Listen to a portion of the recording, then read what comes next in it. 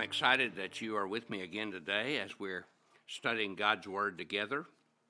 We started not long ago to look at the Beatitudes, those special words of Jesus found in Matthew chapter 5, which we call them the Beatitudes because they're attitudes we need to develop that help us be what God wants us to be.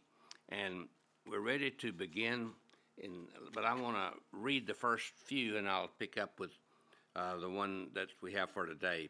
Jesus said, "Blessed are the poor in spirit, for theirs is the kingdom of heaven. Blessed are those who mourn, for they will be comforted. Blessed are the meek, for they will inherit the earth. Blessed are those who hunger and thirst for righteousness, for they will be filled." All of us have heard the words, "You are what you eat," and there's no doubt about the importance of our appetite and our diets. Nutritionists have kind of brought that to our attention a lot in recent days. The logic is if we eat too many donuts, pies, and cakes, we'll be walking donuts. You only have to look at many of us to discover that is true. And so I think it's important that we really think about our physical diets, but spiritually, there are hungers. We all have desires. We all have hungers. God placed those in us, and those desires are all good, but they can become bad if we have the wrong ones in the wrong place. And that was the problem with the devil. He was called Lucifer, one of the angels. He was a magnificent and glorious creature of God, and he was very beautiful. And the Bible says he wanted to sit on the throne of God. He wanted to be like God. He was power hungry. And anyone who's hungry for power will eventually experience a real lack of satisfaction. And you find that in politics everywhere. And Lucifer had to be brought down. A lot of people are pleasure hungry. They're like the rich man who was very successful, and God had given him ability to make money. He had so many good crops. He said, "Well, I'll just tear down my barns and build bigger barns, and I'll say to my soul, you've laid up goods for many years. Just take it easy, eat, drink, and be merry." His goal was to make himself the biggest pile of cash as possible so he could indulge himself with pleasure. But God said, "You're a fool, and tonight your soul will be required of you." I think it's important for us to know what our hungers are, and they're legitimate. For God, they're all God-given. God has given us every hunger that we have. But if they're the wrong hungers that we emphasize, then we're in trouble. Some people are hungry and thirst after money, and they just do about anything and everything to get that. And so it's important that we realize that's not the answer. Elvis Presley, in his day, lived a tremendously lavish lifestyle. He had 3 jet planes, 2 Cadillacs, a Rolls Royce, a Lincoln Continental, a Buick, a Chrysler station wagon, a Jeep, a dune buggy, a converted bus, and 3 motorcycles. His favorite car was a 1960 Cadillac limousine, and the top was covered with pearl white Naugahyde. The body was sprayed with 40 coats of specially prepared paint that included crushed diamonds. Nearly all of the metal trim was plated with 18-karat gold, and inside the car there were 2 gold-plated telephones, a gold vanity case containing a gold electric razor, gold hair clippers, an electric shoe buffer, a gold-plated television, a record player, amplifier, air conditioning, and a refrigerator that was capable of making ice in 2 minutes. He had everything, but because of his desire for money and the things it brought, and pleasure, he was not happy, and his life ended much too early from a drug overdose. But Jesus said, there are those who are blessed, who have hungers, and they are those who hunger and thirst after righteousness, for they shall be filled.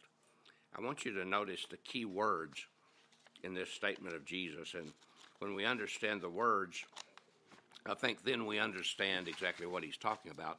The first word is righteousness.